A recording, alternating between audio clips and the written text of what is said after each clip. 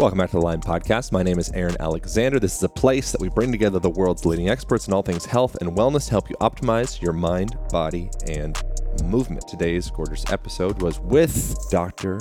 John Jaquish. Dr. John would be quite notable for being the founder of the X3 bar, also a company referred to as OsteoStrong, which I have been into to experience the interesting benefits of loading the bones with specific types of mechanisms and machines and such.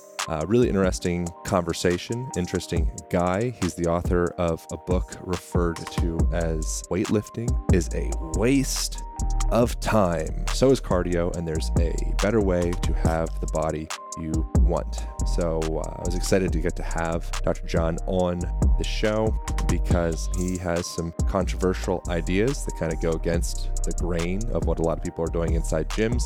And so I think it's interesting to feature these ideas for us to be able to chew on, just be open to varying perspectives. Before we start the podcast, I want to take a quick moment to chat with you about one of my favorite ways to add a little nutritional boost into my diet, and that is through utilizing Eaton Hemp's unhulled hemp seeds. Most of the time we're getting hemp seeds. They would be the hulled variety. I personally quite enjoy and prefer the unhulled variety.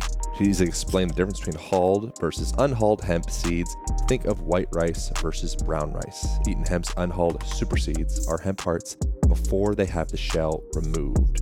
These super seeds simply keep the outer shell on the seed, adding the delicious crunch, fiber, and loads of micronutrients such as zinc and iron.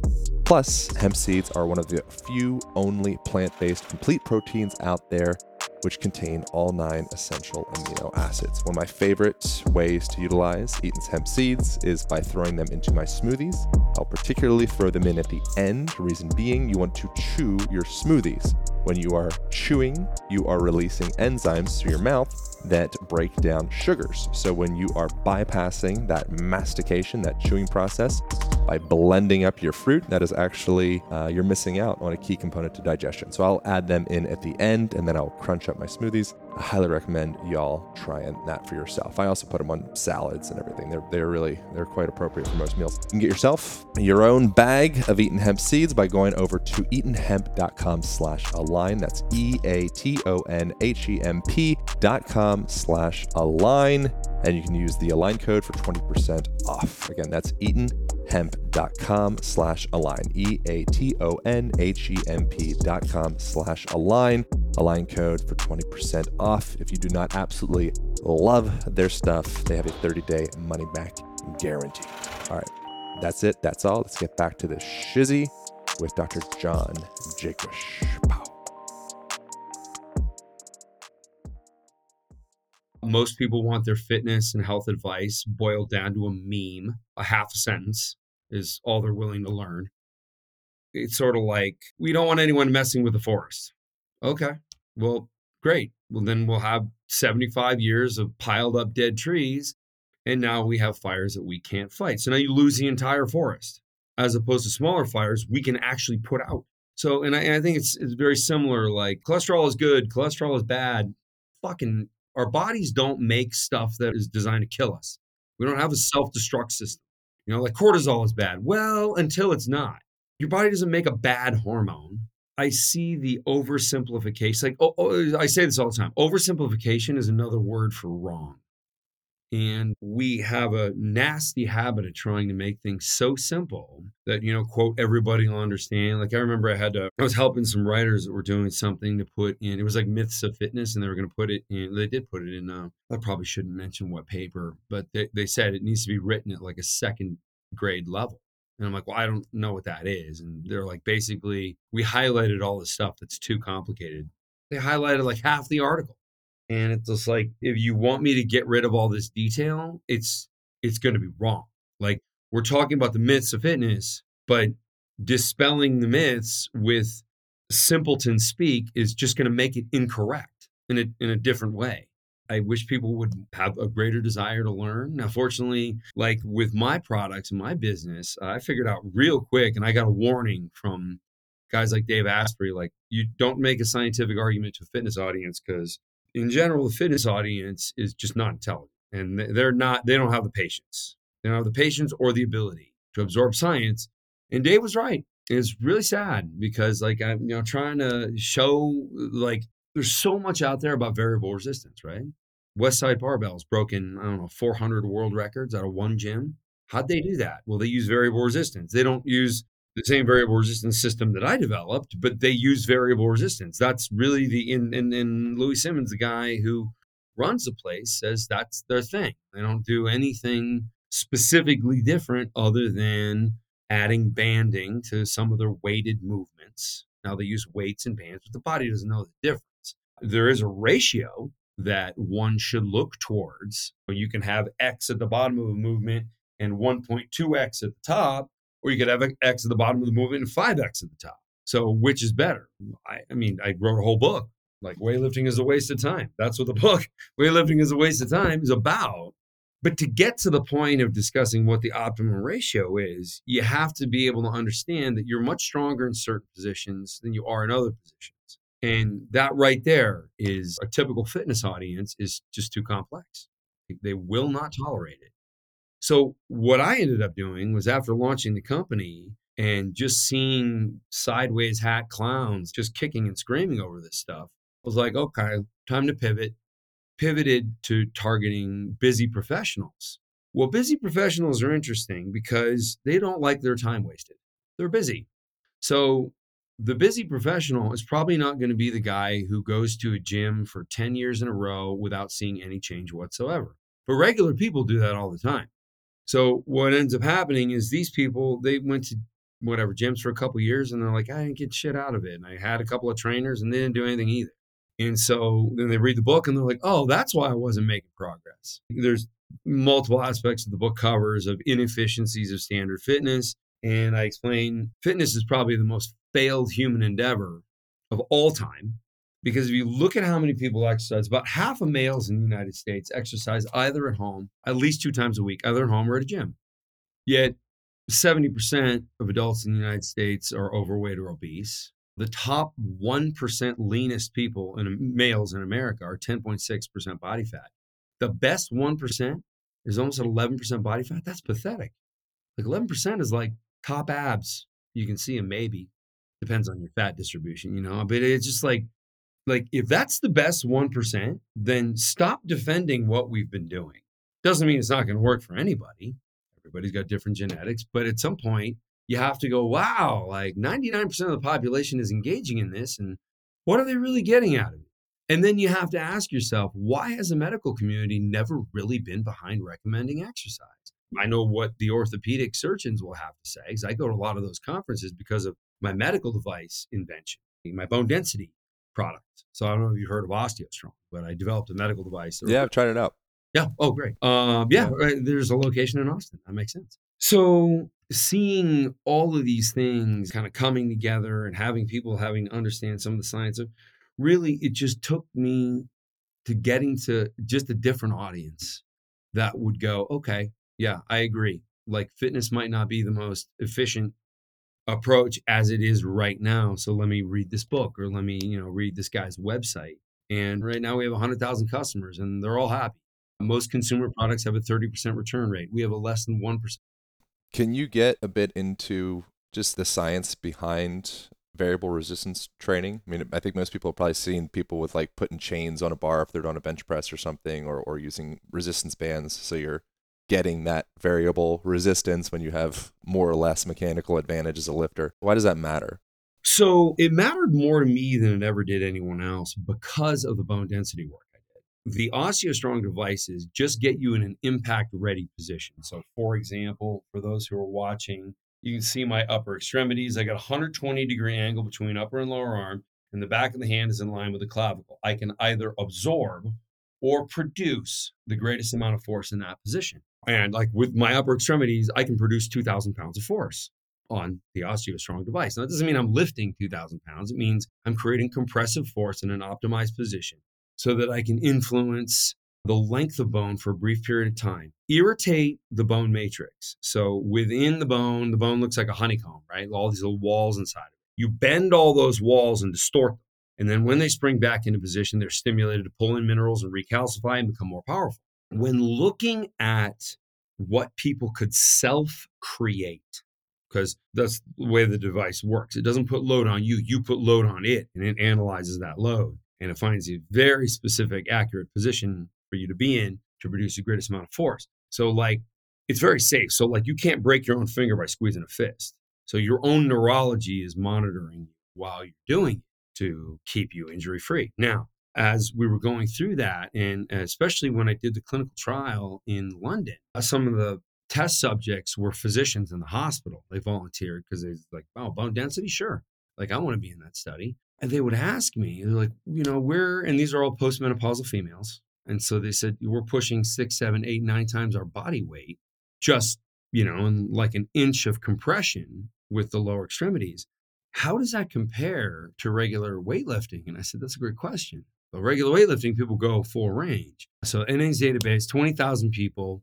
If you look at the data on loading of the lower extremities, they're anywhere from a beginner 1.3 times body weight to 1.53 for the average advanced. Now, 1.53 is probably doesn't seem like a lot, but we're looking at the general gym goer here. So when you compare that to what people were tolerating with the osteogenic loading with OsteoStrong, they're looking at 7, 8, 9 times body weight instead of 1.3 times body weight. Well, it just so happens that the minimum dose response for triggering any response at all in the bone mass is 4.2 multiples body weight. So when you're going to the gym, you're lifting, you're somewhere in average strength, you're not doing anything for bone density, nothing. And that's why a lot of people see their physician and they think, well, I never have to worry about bone density. And then they get diagnosed with osteoporosis and they go, I don't believe it. I'm so active. Yeah, right. But you're not exceeding 4.2 multiples body weight, which is what's required to trigger bone growth. So that was the approach here. But once realizing how many people, regular postmenopausal population, that's definitely not where most strength athletes come from. Also, these people have never worked out before in their life. No exercise whatsoever. And some of them are approaching 9 times body weight in this therapy. So I'm like, okay, we are dramatically different humans in our power output capability from impact ready range of motion, which is not full extension. That's what I just showed, the 120-degree angle right here. That's a dramatic difference from what we can handle in the weaker range of motion. So we definitely need variable resistance. The problem with the variable resistance research that had been out there was that the ratio of variance from weak to stronger range was very low. So if you use some weight and some variance and then put it against people who are just using static weight, and the variance group, let's just say for argument's sake, gains triple the amount of strength in the same period of time over the control group, what matters more, variance or weight? Variance. It's the only answer. So why don't we just go to a higher degree with variance and forget about the weight?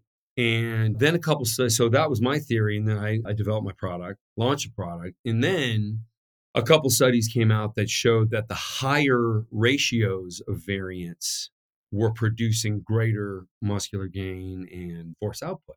So there was a confirmation that I was totally going in the right direction.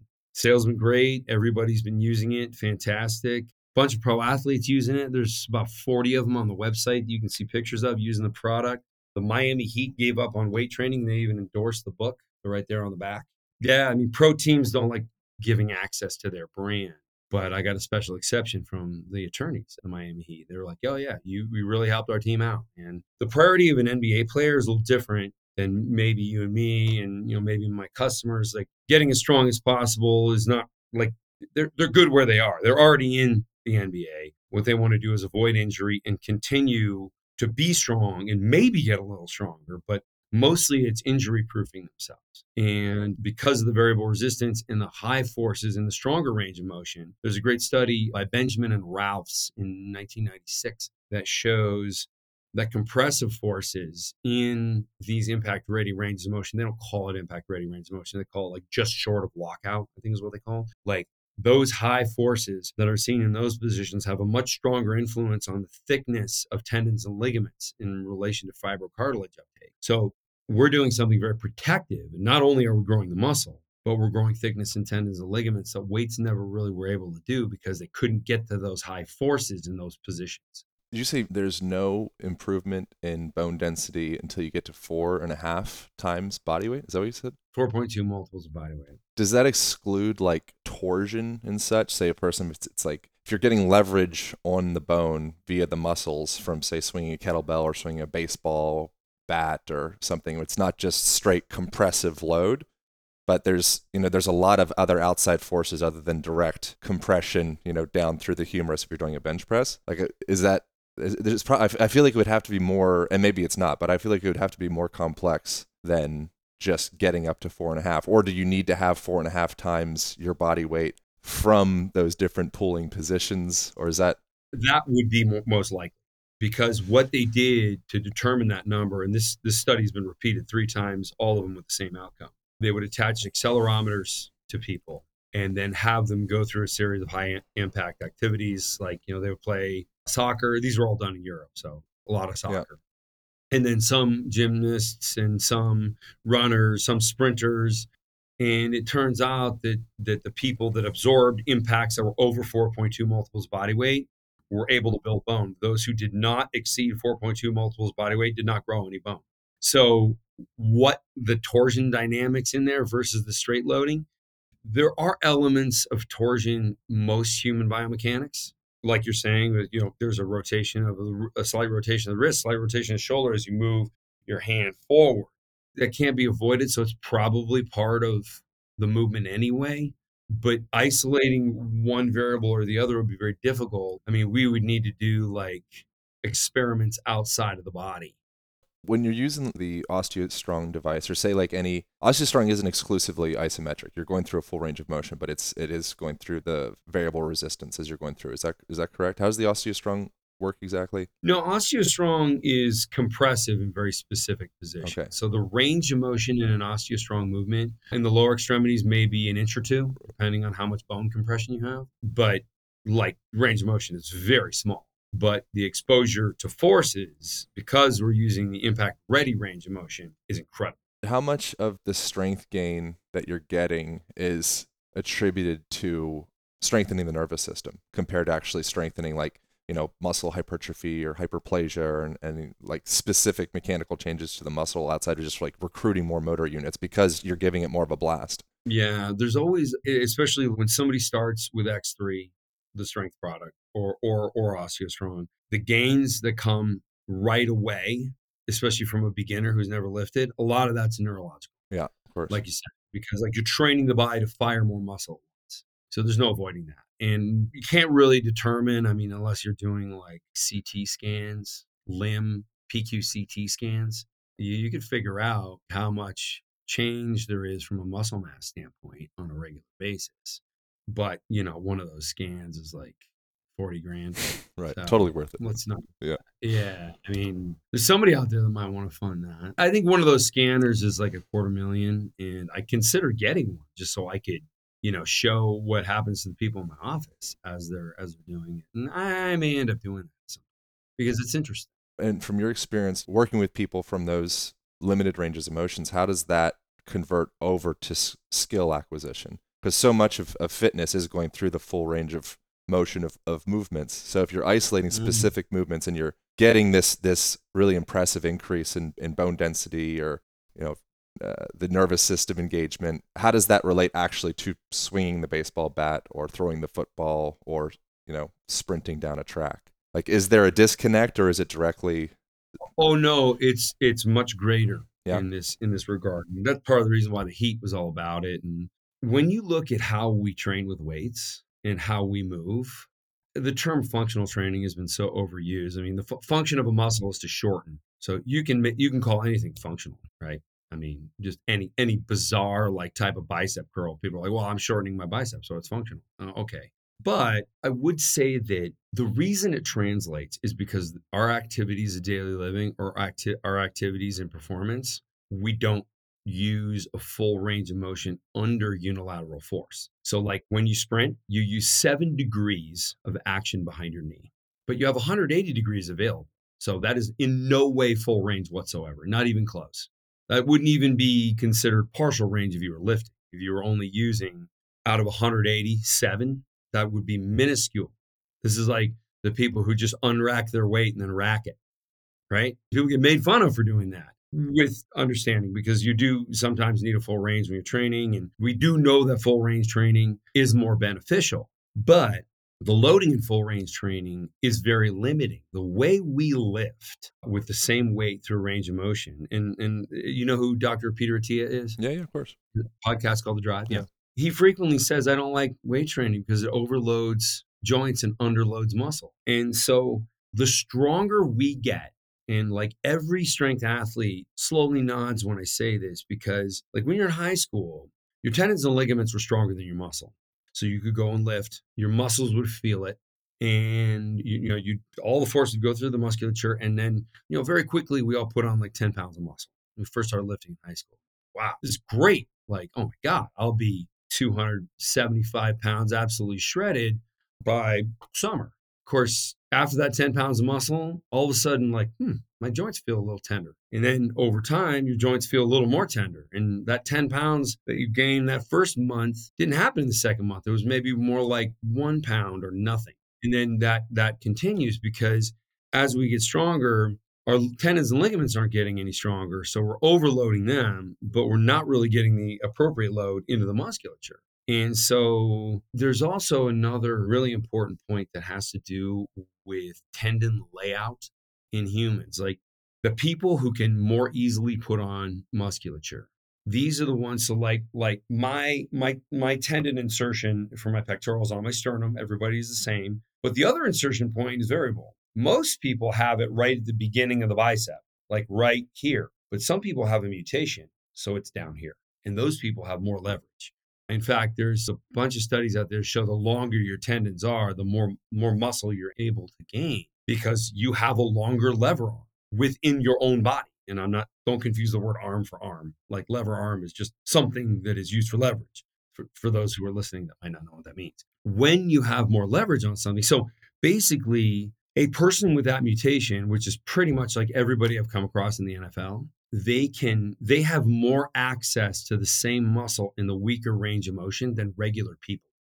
And there's varying degrees in this. Like some people have the insertion point be more in the middle, or some people it's just a little bit off of where it is. Now, there was a study, I think it was like the third reference in my book. There's a study that talks about how a quarter of people, not like a lot of studies, they already take weight training people and they do a study on them. But this took sort of just slice of the general population that didn't exercise. 25% of people aren't able to induce any muscle protein synthesis at all in any way whatsoever, no matter what they do with standard weights. Now, this relates to the tendon layout issue. Some people are at a very large disadvantage because their tendon's even higher on the bone and they just have very little leverage on the pectoral. So even when they work out, it's like, I'm hardly firing, some of the muscles. And when they train with variable resistance, that takes that advantage or disadvantage, whatever they have, out of the equation. And everybody's on a level playing field because the leverage you get comes from the variable resistance instead of your own physiology. So now these people who have never been able to really do much with weights, they take advantage of the variable resistance to a massive degree. And we see people put on 20 pounds of muscle in 6 months, even people who've been training for 10 years and didn't really get a whole lot out of it. And so like our forum, there's 30,000 people in there. You see that kind of story all the time. And then also they go, and I'm going somewhere with this because I did want to fully answer your question, which is, does it influence their functional strength? And then they go and they're like, I can lift way more weight now, but that's not what I train with. I just want to check my strength. Yeah. So like somebody, like for my test was pull-ups. I kept on getting bigger, but I could do more pull-ups, which is you're supposed to be the other way around, right? You're supposed to lose weight to be able to do pull-ups. Yeah. And that was in the very beginning when I was just testing, like, am I truly getting functionally stronger? I wonder if there's an opportunity, like if you are learning, say like a muscle up, you could get yourself up into the top of like the dip position of the bar and slowly lower yourself down into doing the reverse of the pull up. But if you can kind of freeze yourself, isometrically hold yourself in one of those positions, I feel like it would be a really great opportunity to kind of overlay the principles that you've put together with OsteoStrong to be able to like really isolate. So merging skill acquisition with these, like the bottom of a leg press or some of the positions you have in OsteoStrong, I feel like there could be like a really explosive opportunity there. Yeah, you and I would probably be interested in doing those type of experiments. You'd be surprised how few people out there just people just like, I just want to look good with my shirt off. Like that's almost all people I talk to. Until you experience the benefits of re-engaging some of the inhibited muscles or limited ranges of motions that you've had for, the last 20 years, but they've just been shadows in your life. So then suddenly you have that moment of engaging that posterior side of the shoulder girdle, your lower traps or your glutes or whatever it is. And you're like, oh, like I feel like a different person as I'm walking around the world. So to be able to share those experiences, I mean, It takes a lot of experimentation, and I know one group of people that really likes both X3 and OsteoStrong is the muscle activation therapy people. Because they're doing what you're doing. They're making muscles fire that aren't firing. First of all, they're scouting the body for what's not firing. Yeah. Then they're trying to get it to fire, and then they're teaching you how to train those muscles so they keep firing. Yeah. And they don't atrophy and things like that. And so because X3 lets you train with more weight and is much easier on joints, they like that because typically what stops muscles from firing is joint pain. Yeah. And the other thing that's interesting from your perspective / other people's perspective as well, but is the quantity of training.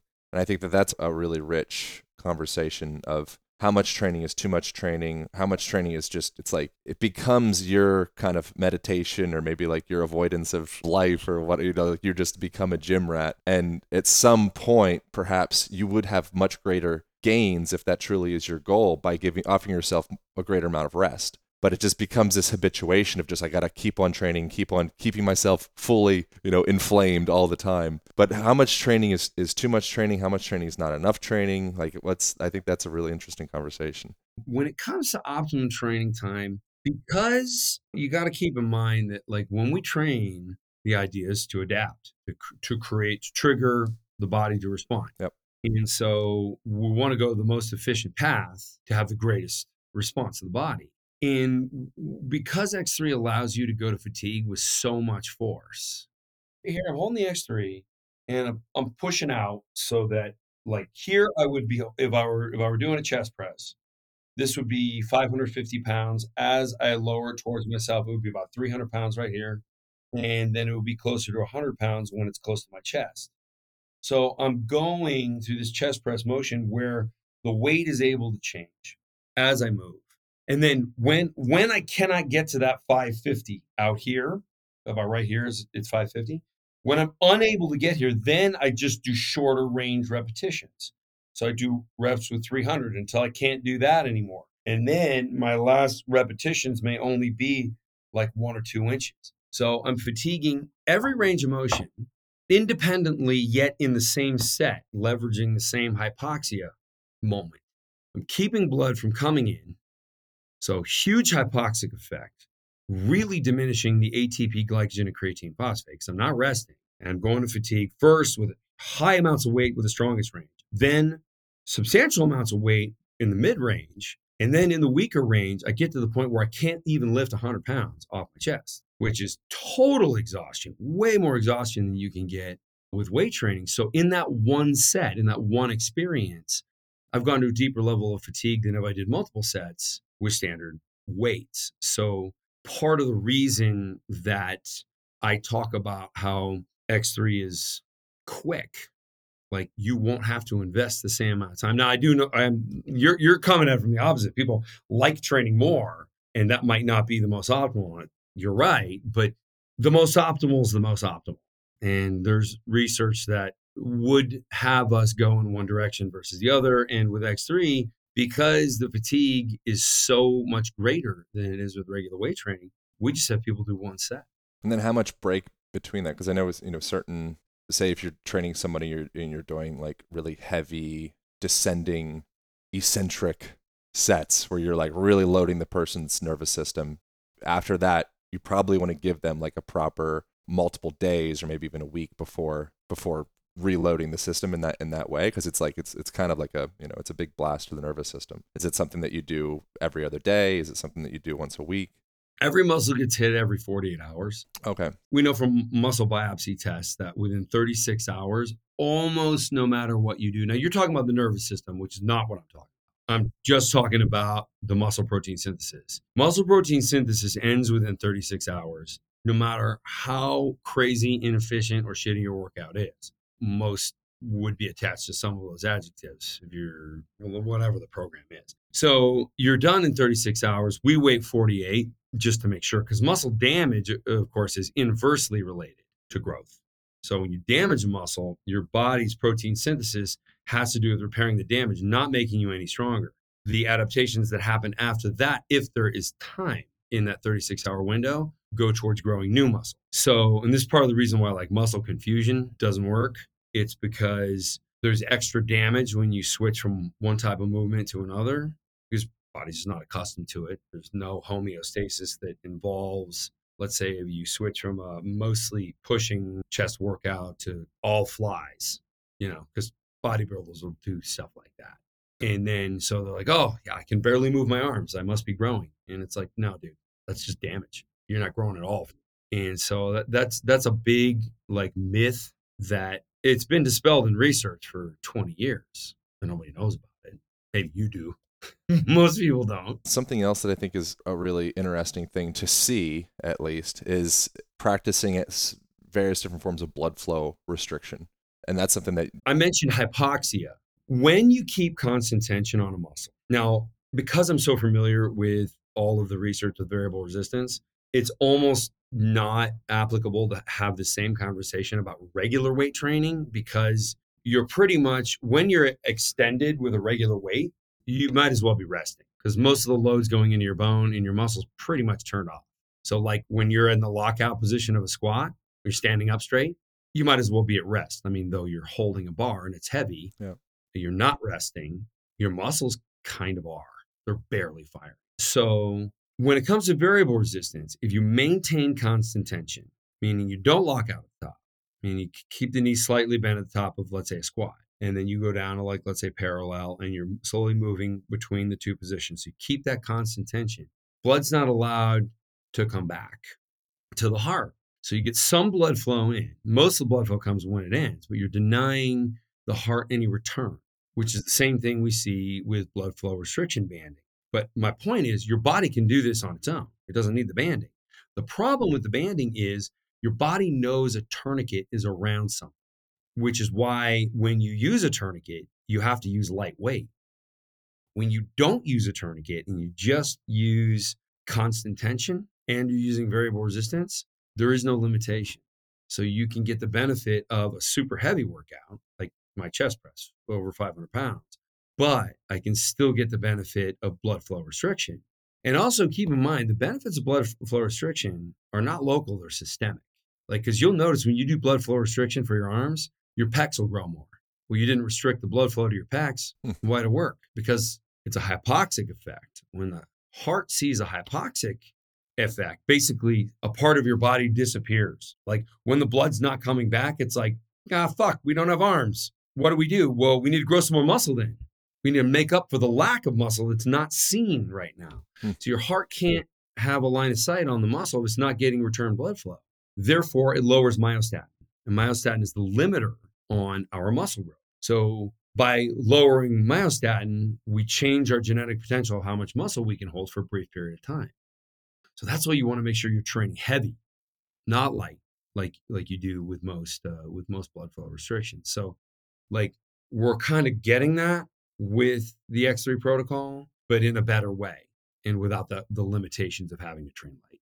After the training, what does rest look like for you? And is every day an active rest day? What is like, is it relevant the way that a person, the language I use is like the way that they inhabit themselves, the way that they inhabit their body throughout the day. So paying attention to the way that they're sitting, the way that they're breathing, the way that they're using, like every moment is fitness. You could have the story or the idea that fitness is a thing that you do in a gym, but the reality of your body, just like your body doesn't know what a bicep brachialis is or a pec major, it has no idea. Your body just knows one, it's like there's a poet that calls your body a party.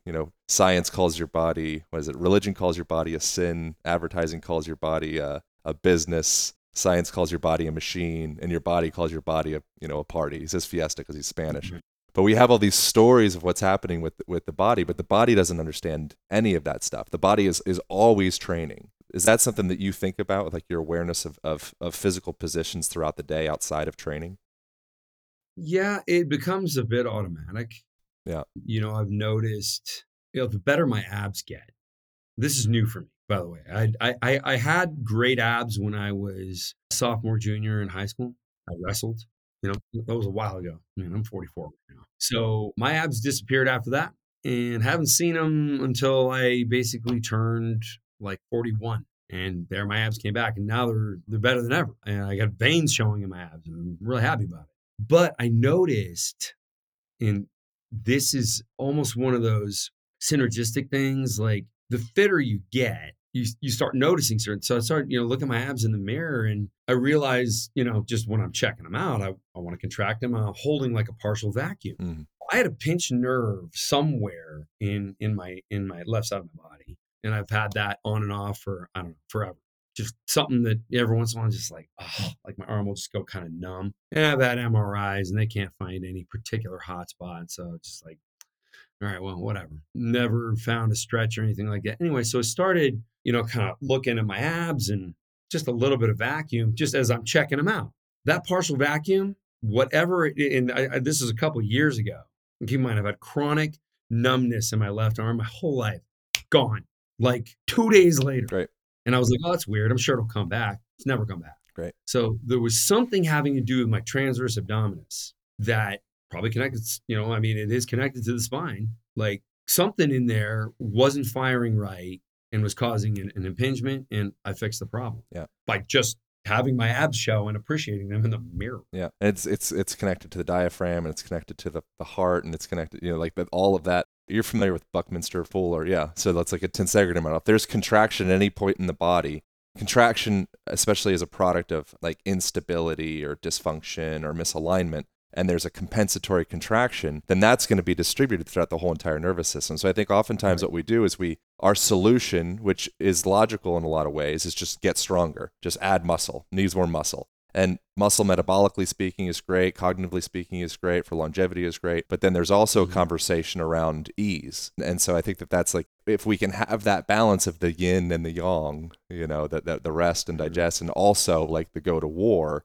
then I think our war, we get more powerful in that end, and then our rest gets more powerful. But it's like the pendulum needs to be able to properly swing back and forth. Yeah, and you need, it's like, to have the primary movers all firing and able to grow, you need to have the stabilizers.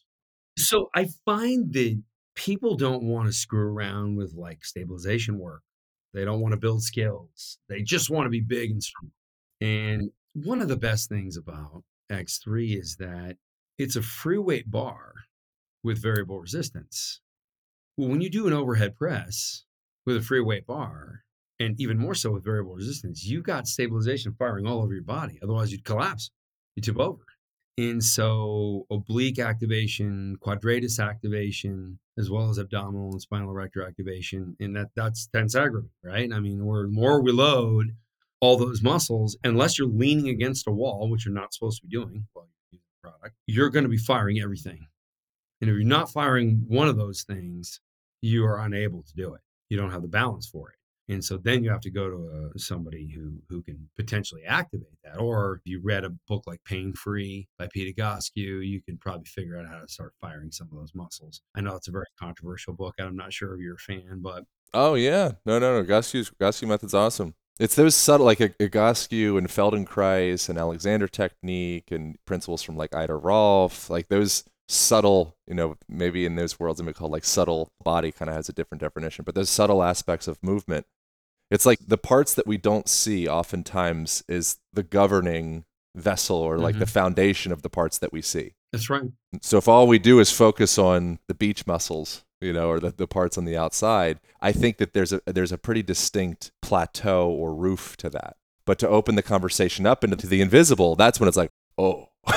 So what I'm doing is I'm having people self-stabilize with variable resistance. So when they do an overhead press, they're holding really 3 times what they can hold right here, up here. Well, what they hold right here is pretty much what they would normally press, except once they get over their head, they're stronger. So we can provide them with a higher weight as the band stretches. So they end up training with more weight. That means the stabilizers have to fire more. And so they're not doing stability work that they know of, but they are. And so I get, because they have the stabilizers, then the primary movers, the beach muscles can grow. What is your rest look like? So, well, workout's quick. That helps. You don't get bored of it. I mean, the workout takes about 10 minutes. Yeah. So it leaves you with the rest of your life. Right. It doesn't get in the way of my other stuff. Of course, this is my business, so I end up talking about it all the time.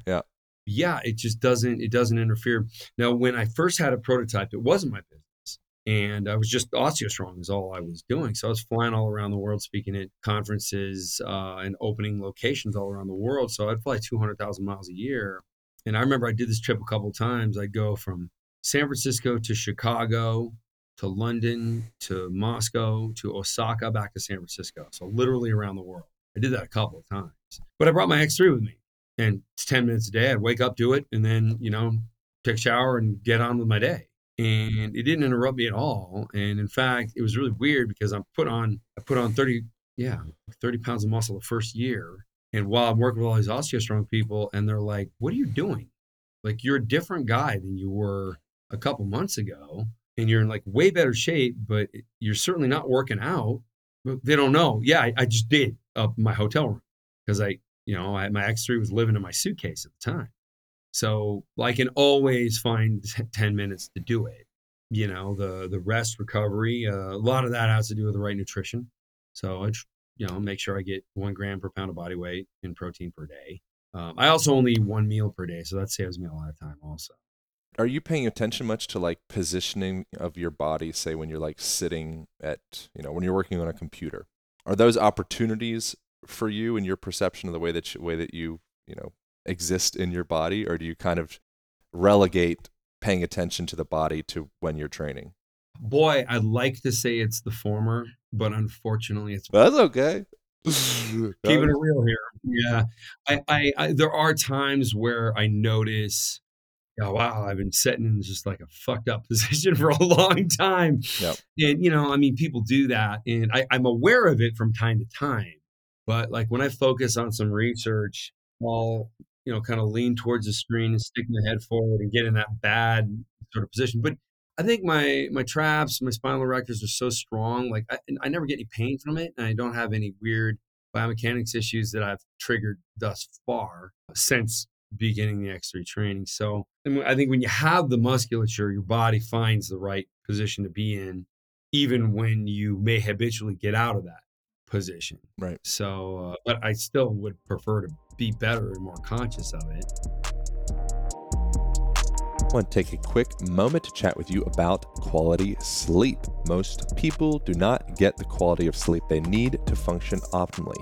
Yet, these same people want to optimize their health. But here's the thing. You can do all the right workouts, you can eat all the right foods, you can do all the right meditations and breath works and take all the right supplements, but without getting quality sleep, your mental and physical health will still suffer. That's why I'm a huge advocate for BioOptimizer's Magnesium Breakthrough, because getting enough magnesium is one of the best things you can possibly do if you struggle to fall or stay asleep. With that being said, you need to be aware of the magnesium you're buying, as most magnesium supplements use the 2 cheapest synthetic forms, and you need a full spectrum magnesium supplement to actually fix your deficiency and help you to sleep better. That's why I strongly prefer Magnesium Breakthrough by BioOptimizers. Simply take 2 capsules before you go to bed, and you'll be amazed by how much better you sleep and how much more rested you feel when you wake up. For an exclusive offer for my listeners only, go to magbreakthrough.com/alignpodcast and use the code ALIGN10 to save 10% off when you try Magnesium Breakthrough. That's magbreakthrough.com/alignpodcast.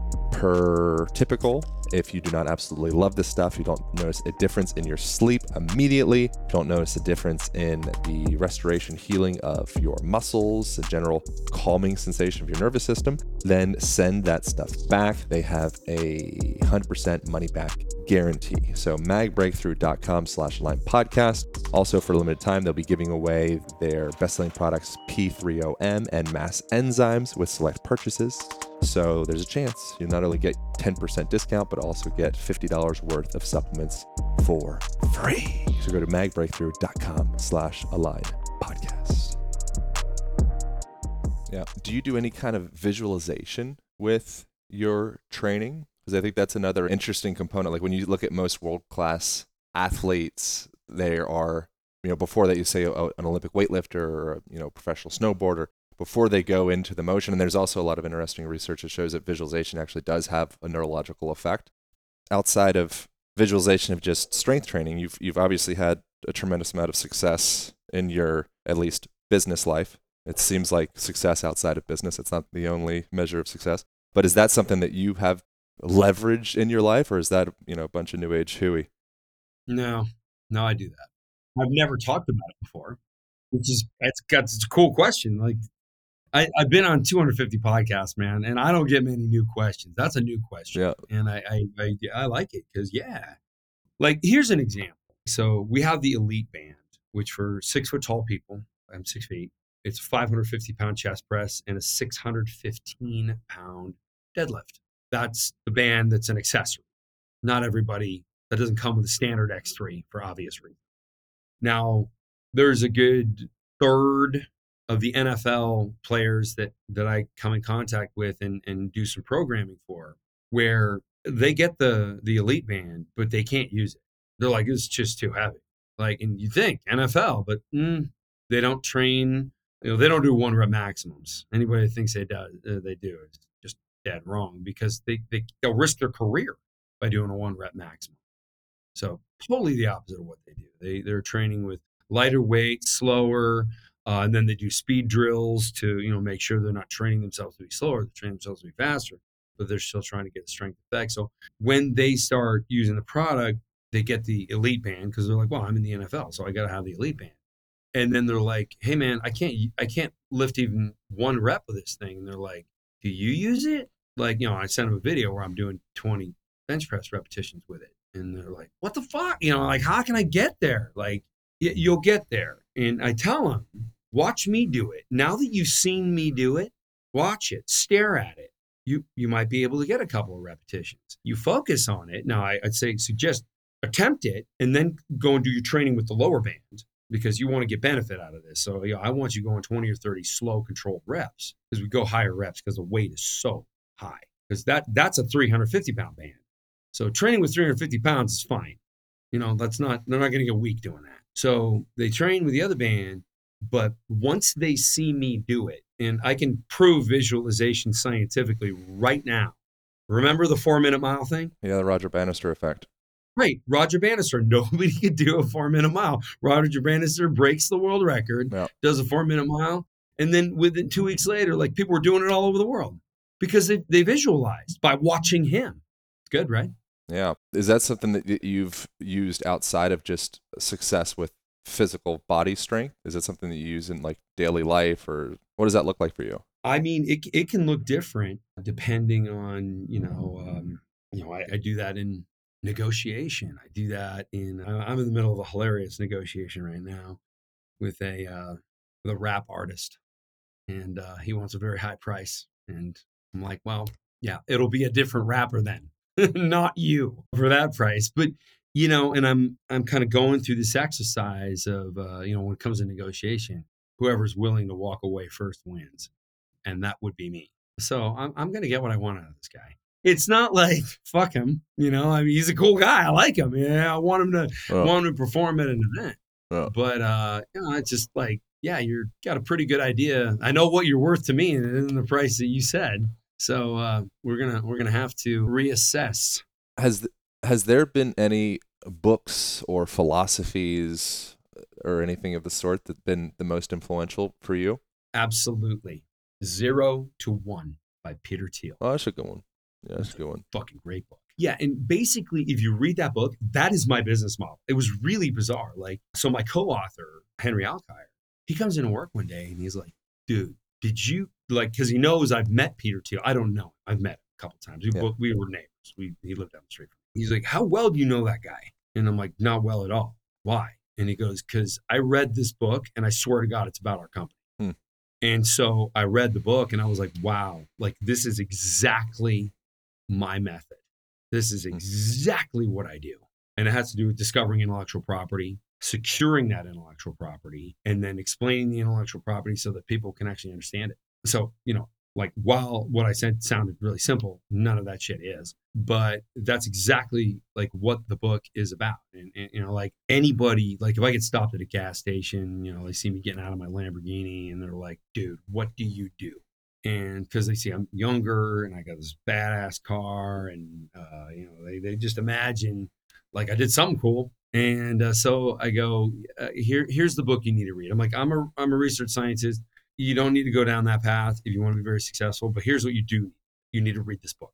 Yeah, that is my absolute best book. You're one of the few people on the planet that's kind of reached the summit of like your first mountain. I don't know if you're familiar with that book, The Second Mountain. Have you ever heard of that one before? Mm-hmm. So you very clearly reached the summit of probably what would be your perceived first mountain. Was there a significant moment where you're like, aha, like I've reached my dreams in quotations? And at that moment, if there was one, or maybe like, some period of your life or something, did you feel any different, or was there a letdown or dissatisfaction, kind of like the Earth effect, where astronauts go up into space and they look down at Earth and then they come back and they're like, this is amazing, but they come back and they have this depression because now there's nothing else to achieve. And they're like, oh my God, what am I supposed to do from here? No. So there's a thing, a mental exercise that we teach in my fraternity.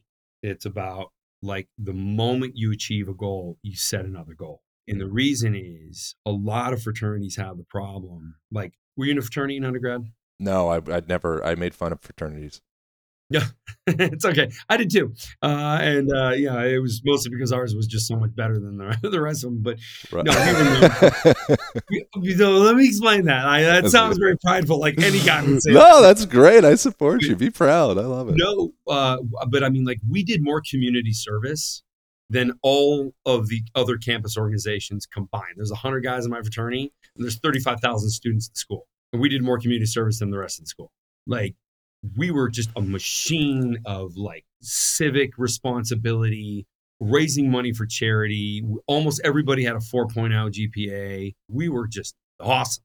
We threw pretty good parties. We weren't known as like the party chapter at all, which some of the guys were like, I wish we partied a little harder. Yeah, but then we'd probably get a few more losers and then we wouldn't have the good GPA. So it's a trade-off. Anyway, a thing we would do in my fraternity, you would not have made fun of if you had gone to Sac State. That's where I did my undergrad. By the way, that's the #1 university on Highway 50. It wasn't exactly the academic masterpiece, but I don't really believe in academia in general. I think it's a lot of nonsense hoops you got to jump through. And what you're taught is pretty much what everybody else did. You're taught the opposite of creativity. Yeah. So I actually, I have 3 degrees and I don't think much of standard education. I really like my PhD experience because you're taught to actually do some shit that nobody else has done. Yeah. You don't get to graduate unless your dissertation project tests a theory nobody else has ever tested. So you've got to come up with something new. Love that. Anyway. Yeah, it's beautiful. The thing in my fraternity, and fraternities have this problem in general, excessive high-fiving. This is probably why you made fun of fraternity guys. So what happens is a fraternity gets to the point where they achieve a goal. Let's say they raise $1 million in a year for a charity, or they have a really great event and the whole campus is impressed and it's on the front page of the paper. And then they spend the next year excessively high-fiving and toasting their success. And then they realize in that year, the only people they recruited were idiots who just want to party hard and get with the good house. But then all of a sudden you go to do it again and a couple key guys graduated and you got a couple new guys who really aren't there for the work. They're just there for the celebration. And then you're screwed. Like you're not going to have the same level of performance that you did before. So what you do is, and we go through this exercise, anytime that somebody, either individually or the whole fraternity, achieves something great, you're allowed 1 day to pat yourself on the back. And then the next day, everybody in the fraternity is like, what's next? What's your next goal? And we hold each other accountable. Like, some guy gets into medical school. And it's like, great. What's next? What are you doing next? And, of course, what do you mean? I'm going to medical school. No. What's your next goal? Like, you going to graduate with honors from medical school? If so, you better get some of your books ahead of time and start studying already. Don't just sit on your ass and, wait to start kind of thing. And that was a great lesson that we had in my fraternity because it was almost like peer pressuring, almost like bullying. into goal setting. And I really like that. Do you feel like you've reached a point of, do you feel like content or satisfied or successful at a deeper level than monetary success in your life? Absolutely. Yeah. And I'm actually not a particularly materialistic guy. I mean, yeah, I have my cool car and I got a couple cool places to live. But other than that, I don't need anything. What do you attribute that sensation? Because I know a lot of, what would be deemed to be highly successful, like ultra, super performers that are completely, they're just a wreck internally. And it's there's the carrot keeps being pushed forward. There's this ongoing sensation of dissatisfaction, or so are they two separate equations? Like, how do you address that internal part? Are they connected, or like, how does that work? I believe the problem has to do with getting lost in material. Like, one of my favorite movies is Fight Club. You work your whole life working a job you don't like to buy shit you don't need. Yeah. Like, everybody should watch that movie and really pay attention to that. Like, I mean, yeah, did I need my Lamborghini? No, not at all. But I like it. So that's fine. But do I need 5 of them? No. Like, and people were like, well, you get this other one. Fuck it. Like, I only need one. I can only drive one car at a time. So like I put limits on myself, and also just not getting lost in that whole, like, what is the next lavish thing I'm going to do? That's a really toxic way of thinking. Yeah. And I just never really got into that. I try and participate more in like a lot of charity stuff. I know that sounds kind of cliche, but that's really satisfying when you can really help out more and write a bigger check for a charity organization. You're able to do more. Bill Gates said this: being worth 20 million is awesome because you get all the toys, you get all the houses, you can sort of like stay at any great, hotel or resort or go anywhere in the world you want. But he says, when I was worth 20 million, I was so happy. When I was worth 200 million, I just had more bullshit. It was the same life as being worth 20 million. And I also think the $20 million number is, I don't think people should shoot for that because that's kind of an outlier number and not everybody's Bill Gates.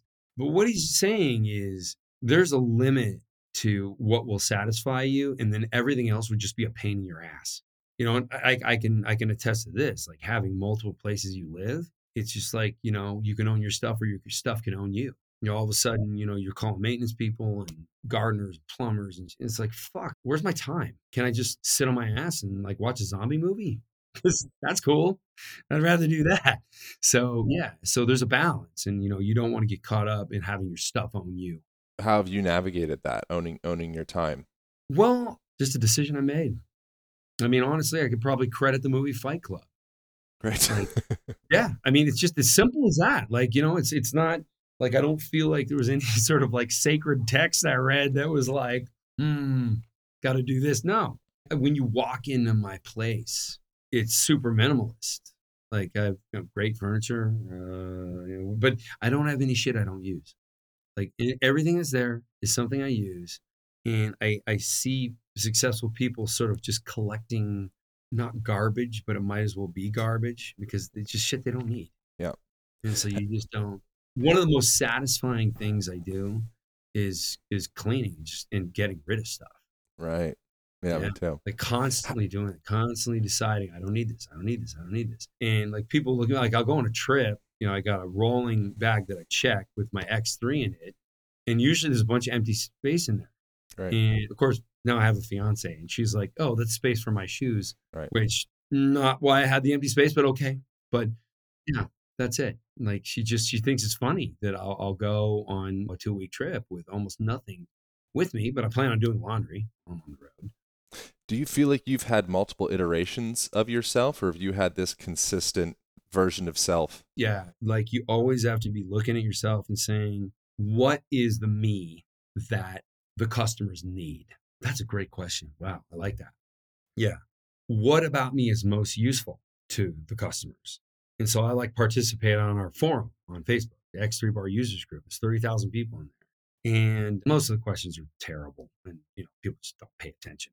They didn't like watch the first training video, but they start asking questions before they watch one video, which is kind of normal internet behavior. So there's that. But then probably every day there's like 2 or 3 really good questions. And not only do I try and jump on the new stuff, but I try and become enough of an expert on that area that I can speak to multiple points of research or maybe both sides. If somebody wants to bring up carbohydrates, I can have you be a carbohydrate fan. I can have you never want carbohydrates in your diet, or I can tell you both sides and I can tell you there's a way to get a benefit out of carbohydrates without having the detriment. And, that's of course a longer lecture, but I got to that point because at first I just want to simplify it and just say, just don't bother with carbohydrates. Not that great. And yeah, there's a muscle glycogen thing, but your body can adjust for that via gluconeogenesis. And I realized because I was listening to the customers, like there are some people, and I mean, this is a straight up dysfunction, but if everybody's got a similar dysfunction, or let's say if half the population has similar dysfunction, we probably can't call it a dysfunction. We probably just have to be like, fucking people. Yeah, normal. That's what they do. Right. So when people started telling me I can't give up my pizza, and I'd be like, my pizza? Yeah. Like, do you own the concept, or do you feel so attached to the concept of pizza that you feel that it's part of your soul? Yeah. And I think the answer is yes. Of course. No, I mean, hey, if I were emperor, I think somebody would just need to have their ass kicked for saying something stupid like that. But since I'm not, I'm like, okay, let me see what I can do to maybe make it so that people could still get away with eating some garbage, but maybe it's not so damaging. And so, I ended up leading me to a place where I started looking at triggering hyperplasia by over hydrating what would be normal in a muscle and then stretching that muscle.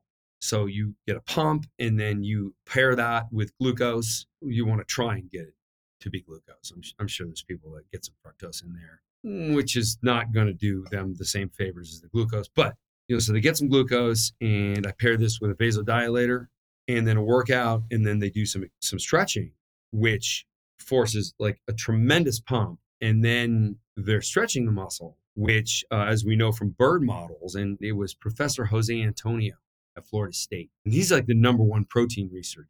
But his doctoral dissertation was on the stretching thing. He didn't do it with hydration. He did it on birds, which have a different muscular hydration and different like tensegrity in the muscle. They have much harder, partially contracted, tonic contraction muscles than humans do. But you couldn't do this to a human in a clinical trial, so he did it with birds. So he had them stretched out so that their pectoral muscles were in as maximal stretch without injury position as they could be. Within, I think it was 48 hours, he'd see 140% growth in those tissues. Wow. Now, birds are different than us. And also, people who do yoga don't grow muscle doing yoga. So stretching isn't it per se, but that combined with the hyperhydration and the workout, and then the vasodilator, so we have as much blood flowing into the muscle as possible, then stretching the muscle, the indications are very strong that we are inducing hyperplasia. And that's like one of the last chapters of the book. Also, it's funny, I say it's like an advanced technique. Of course, every beginner wants to do it, right? Yeah. Like day one. Oh, advanced? Oh, yeah, that's me. You mentioned the thing about my pizza. And I think the similar thing that people, limiting language people will use is, my back pain or my addiction, or, and they self-identify with these like ailments. It's an interesting thing. I wonder, from your perception, I would imagine from listening to you speak, like language is really important to you and you pay attention to it. Why do you think it is that people do that in general? Have you noticed yourself kind of buffering yourself or kind of hiding behind limiting language like that in the past? And if so, with you or with others in general, how does one start to unwind that and like actually step into like their empowered version of themselves, free of the barnacles of pulling themselves down? You basically got to own what you're trying to do, and you've got to own, here's one, you got to own the challenges. I don't call them problems, I call them challenges. Challenges are something positive. Yeah. A problem is like, I just cut my thumb off. Yeah. Like you could call that problem, you call it a challenge. If it's a challenge, well, let's get that on ice and let's get to the emergency room right now. Yeah. So, like it's just a better way to look at things. And the biggest defining factor there is like ownership versus victimhood. Yeah. And if you own something, even if it's some shit you didn't even do, like various challenges with, well, here's one. So I had some challenges when it came to some customers who were using the product incorrectly. And so instead of saying, oh, these people are just a problem, to hell with them, what I needed to do was show people the better way and why you want to do it this way. How you can't be sloppy. Basically, people are just being really sloppy and rapid with their repetitions. And, you're not firing as much muscle. And I came up with an analogy that really, really resonated with people. If you draw a straight line on a piece of paper, if you do it fast, it's easy. If you do it slow, it's much harder.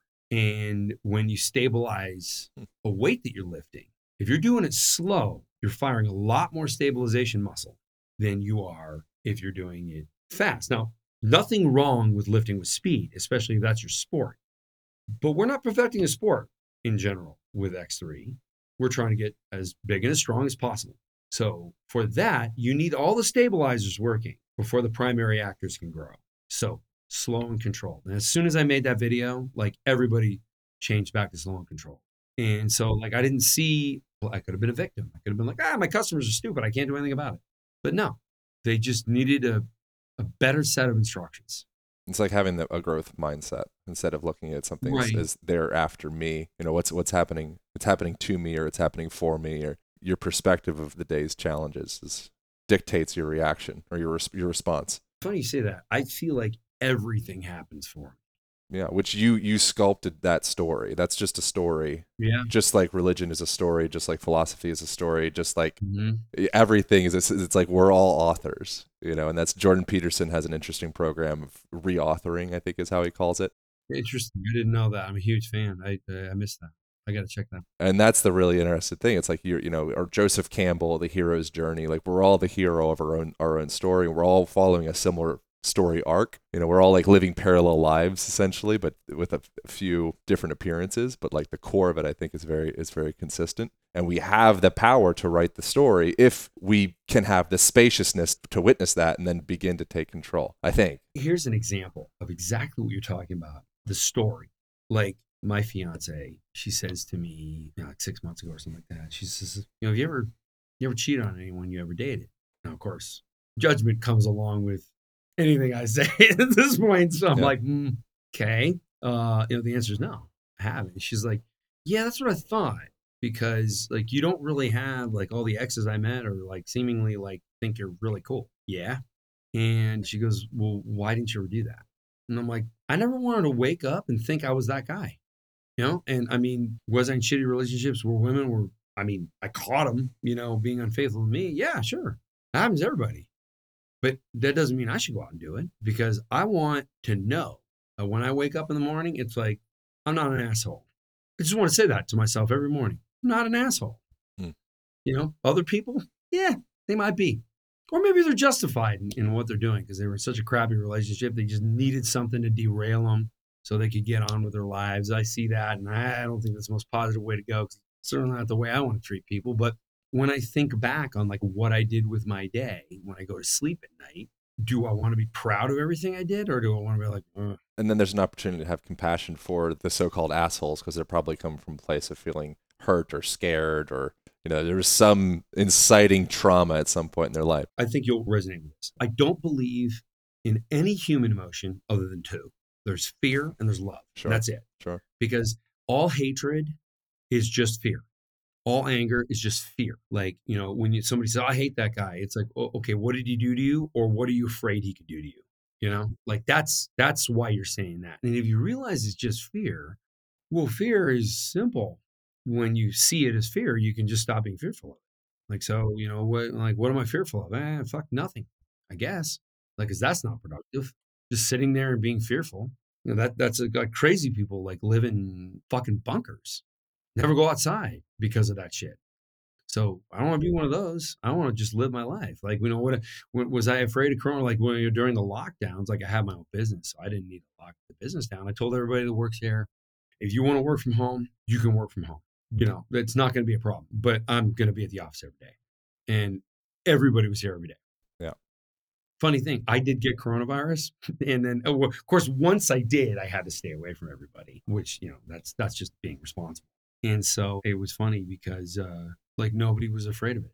People were like, oh, yeah, well, if we get it, we get it. No big deal. But nobody. It was just me. What's interesting about all that is all like the philosophical stuff, it trickles back into our mental, emotional, biological, cellular, structural, muscular, tendinous health. And so if you're coming from a place of fear, contraction, resistance, bracing, that's going to feed into the way that you sleep or don't sleep. That's going to feed into the way that you choose to train or not to train. That's going to feed into your willpower or it's going to feed into the way that you interact in relationships, interact in your business. And so I think that the isolation of fitness to be just exclusively compartmentalized into fitness itself, as opposed to separate from mindset and everything else, I think is a stretch. Yeah, it's definitely part of the whole story of your life, and defeating every demon or challenge or whatever. Like when you choose fitness and also taking care of yourself and being in great condition, especially being an outlier, like that's tough. It's tough to even, like I said, like most people don't even get in shape at all. Most people go to some sort of fitness venue or do something fitness related and they get fucking zero results. And so it is very satisfying when you conquer just a single aspect, when you realize you can lower your percentage body fat, when you realize you can actually have those abs, like then all of a sudden all those insurmountable things that you used to think I could never do that, you're like, oh yeah, I could do that. This is a thing that I think you would find interesting. I don't think I've ever mentioned this on here. Not that it's like, some huge discovery or anything, but I've felt this for a while, that our physical composition outside of, we have like the genetic dispositions like ectomorph or mesomorph or, whatever. But I think that we have this, like our self-identity, the structure of what we believe to be and what we believe to look like, our fat composition and muscle composition. And, if you have abs or don't have abs or muscles or whatever it may be, I think that our visual depiction of who we are has a major impact on the way that we produce ourselves. And if we have a perception of ourselves of being, it's like I've heard with finances, it's like your financial thermostat. Like you have it set to, I make $50,000 a year. So if I start to suddenly make $80,000, like how do we get that back to $50,000? And I think I think there's a similar physical thermostat of sorts of the way that you appear when you look at yourself in the mirror. Every time you do, you're almost like resetting back to your visual depiction of who you are. And if you can start to tap into that, I think it can have really meaningful impact. Isn't that kind of interesting? But then it's like rewiring your story of who you are. And then that informs your reps and your sets and your VO2 max and your nutrition and all of that. But we talk about the details because that's where we can quantify the science. But I think that subjective experience is actually informs the details. Here's a technique that I use that your listeners will probably get a kick out of. In exactly what you're talking about, we always want to reinvent ourselves so that we are better versions of what we have become thus far. Like this is setting the next goal, right? There's, it's okay if I move my own goalpost. Apparently it's okay for Anthony Fauci to do it to the whole country. Nice. Well placed. So I can move my own goalpost, right? I can just keep on setting new goals and new goals and new goals. And one thing I do to help to hold myself accountable, I paint myself into corners intentionally. So like when I was coming out with my first book in 2012, I fucking told everybody that I was writing a book, everybody. And that it was going to be like a total disruption to the bone density medical industry. I just wouldn't shut up about it. And so like after I told everybody, it was like, now I got to write a book, right? Otherwise you look like a fool in front of everybody you care about. I told my parents, I told my relatives, I call everybody in Belgium. I'm Belgian. So like, oh, coming out with a book, like you're going to love it. It's going to be totally cool. Everybody who's in my family who's a physician, I was like, wow, that's fantastic. I can't wait. And now I have to do it. Otherwise I'm going to look like a total dipshit. So, and I did that. I did that with this one also. This is my second book. Yeah. And you paint yourself into a corner. Or I know a lot of bodybuilders, like to make sure they know how to get in condition, they'll just schedule a photo shoot. Right. Yeah. And they have to do the whole protocol of dehydration and then adding in carbs at the last minute so they get hydration of muscle without subcutaneous hydration. I don't know how any of that works. I'm not a bodybuilder, but I know they do that. And that's how they hold themselves accountable. So there's always a way where you can grab another lever that you didn't think you had and have more control over yourself. Thanks so much, man. I look forward to getting to share a conversation in person. It's always so, doing these remote. It's better than nothing, but I think that there's something special about, and especially now you mentioned, like the present political times and such. I think that's another major component to mental, emotional, cellular, structural health is community. Totally. And the longest longitudinal study in the history of, I think it was done at Harvard, started in like the 30s, and they've tracked people's lives, for up into like their 90s, and most of them are dead now. And they found the thing that was the strongest correlate to their health was community and connection. And once again, it's like coming back to that. We're gonna have huge depression problems as a result of, like, you can't see people's faces anymore because everybody's wearing a mask. And so I wonder how we can take the same mindset that you outlined, that growth mindset, on that and say, okay, here's the challenge. Great. It's like the Krishnamurti quote. I think my secret is I don't mind what happens. So it's like, okay, cool. Fauci, great. Mask, great. Vaccine, great. Where's progress? Where's progress? And I think just even the seed of that idea, perhaps, that will have a grand impact on people's, mental, emotional, physical well-being. If we can say, okay, cool, here's the challenge, as opposed to, here comes this political situation is happening to me as opposed to for me. Like, how is it happening for me? I hate saying this. Like, this situation has been magical for my business because, people are working out of home. They're being chased out of gyms by the police, the city council, by even gym owners or other gym goers who are just, I guess people will call them Karens, like, because they're just bitching about everybody else. Yeah.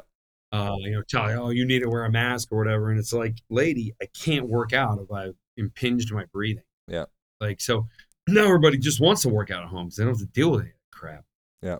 Yeah. This situation, like, I hate saying it. I'd rather just be in normal America, sure, where we're not tearing the economy of the world apart or abandoning 30,000 people in a dangerous country. But, that's just me.